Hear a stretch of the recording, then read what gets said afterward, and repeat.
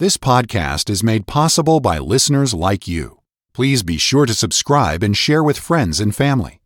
To help support this ministry, please visit walkwiththeking.org/donate. Thank you for listening. All right, thank you very much. And hello again, friends. How in the world are you? Yes, this is your friend Bob Cook, and I'm glad to be back with you just to enjoy for a little while sharing the Word of God with you, my precious friends, across the country and across the world. We're looking at John chapter 5, you and I, and we've come now to about verse 35. Our Lord Jesus was talking about John the Baptist, said he was a burning and a shining light, and ye were willing for a season to rejoice in his light. We talked about that, I think, the last time we got together. Now he says, I have a greater witness, Jesus said. I have a greater witness than that of John. For the works which the Father hath given me to finish, the same works that I do, bear witness of me.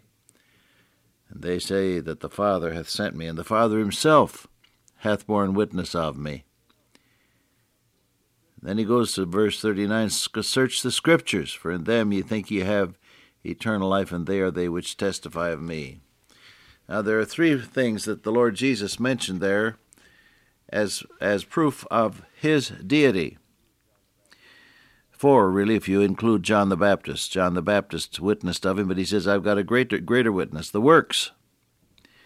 Who can raise the dead? Who can forgive sins? Who can heal the lame and give sight to the blind? No one can do that, humanly speaking. Jesus was doing it, the works that I do. That was one proof. Then the Father's voice at his baptism and again at his transfiguration. You hear the voice from heaven, this is my beloved Son, in whom I am well pleased. Hear ye him.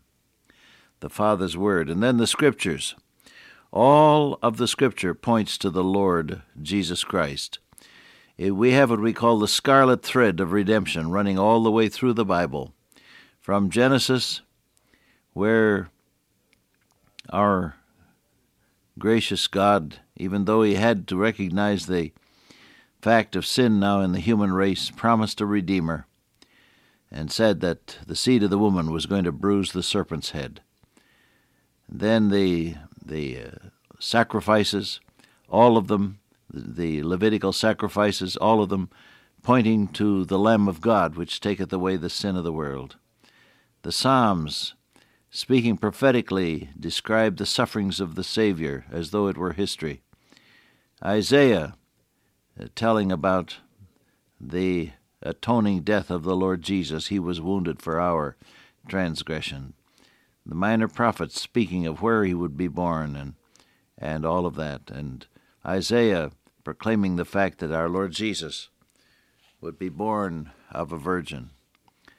All of the Old Testament Scriptures point forward to the Lord Jesus Christ. The Scriptures was the Old Testament in the day in which our Lord was speaking.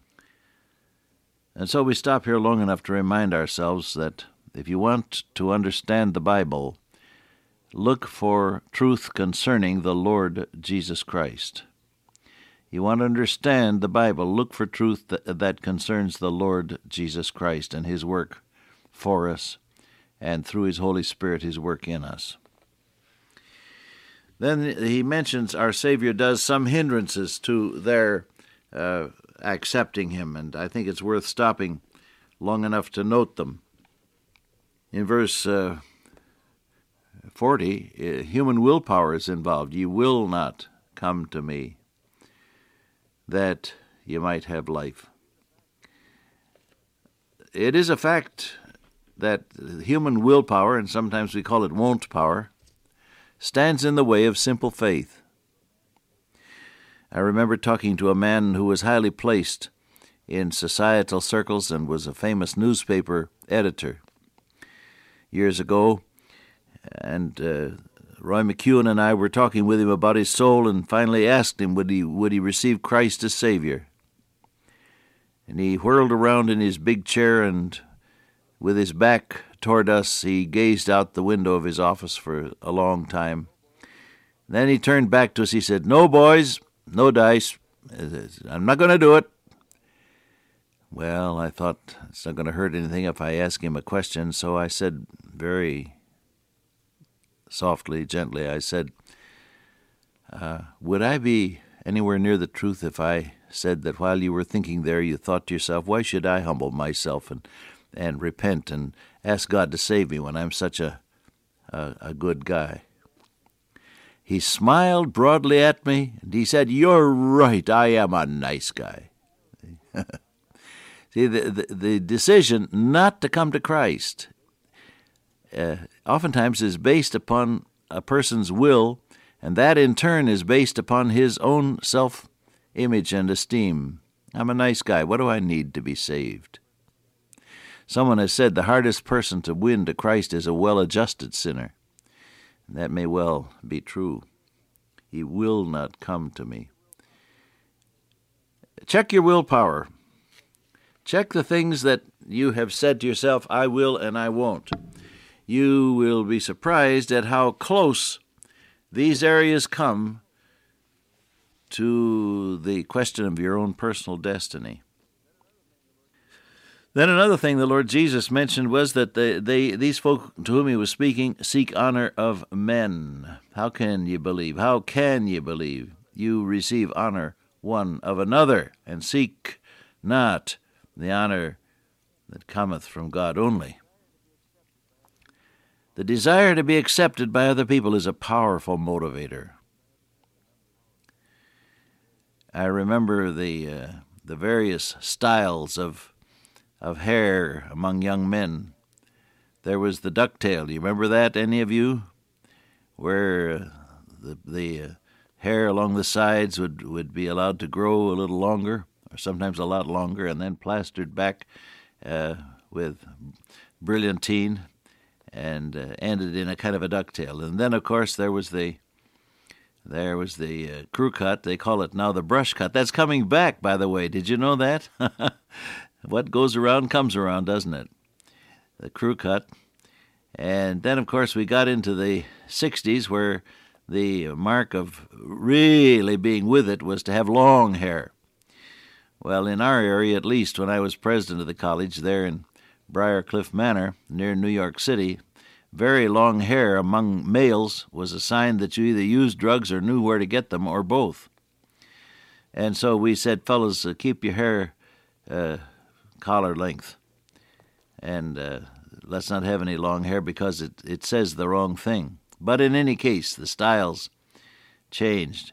And then there was the mohawk cut that cut everything off the top of the head except one strip of hair right in the middle from forehead back to the base of the skull. All these different fads. I'd settle for hair myself. I'm getting less of it every day. The Lord is cleaning off space up there for a second face, I do declare. But the desire to be accepted by others is a powerful motivator, and I surmise that some people have adjusted their lifestyle drastically in order to be accepted. Josh McDowell has done a survey of young people as to why they engaged in sex as very young teenagers, and the answer oftentimes is, I just wanted to be accepted. I wanted somebody to accept me and love me. And the same thing is true of drinking. The same thing is almost universally true of drugs. People say, "Come on, try it," and don't be a sissy. Don't be scared. And so by and by the individual caves in and goes into the matter of drugs and alcohol, sex, and all the rest. Peer pressure, they call it. It's a powerful motivator.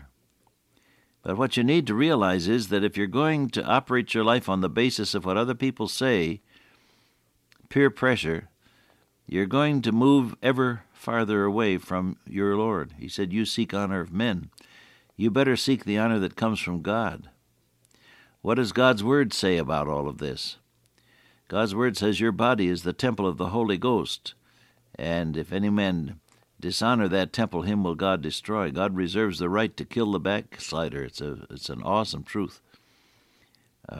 You better watch for your relationship with God first.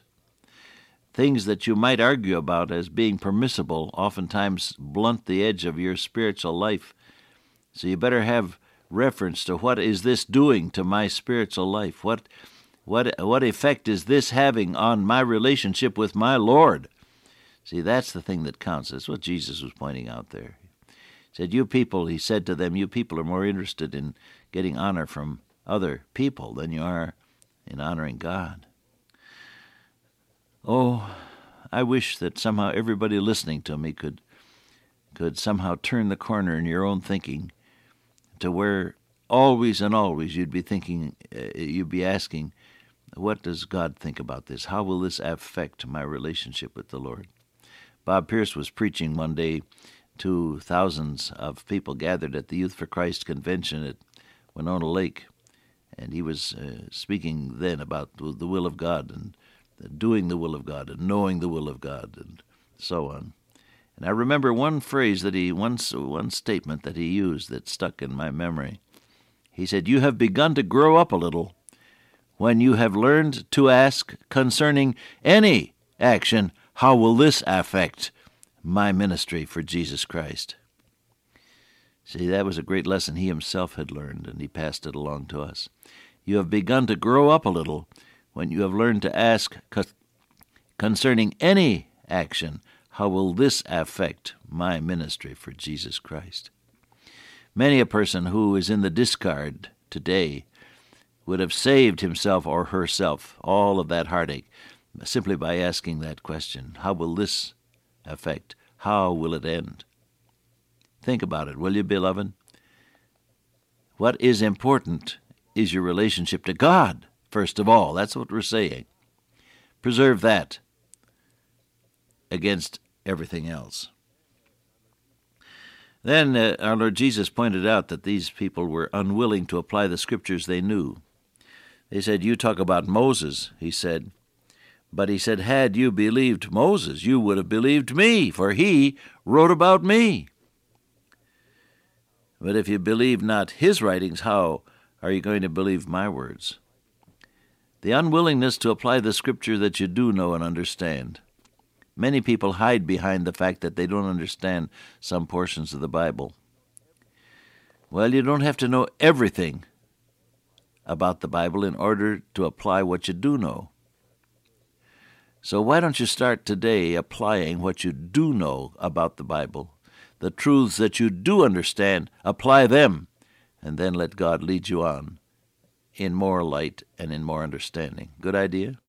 Father God, today may we be more interested in honoring Thee and doing Thy will than in anything else in all the world. I ask in Jesus' name, amen. Till I meet you once again by way of radio, walk with the King today and be a blessing.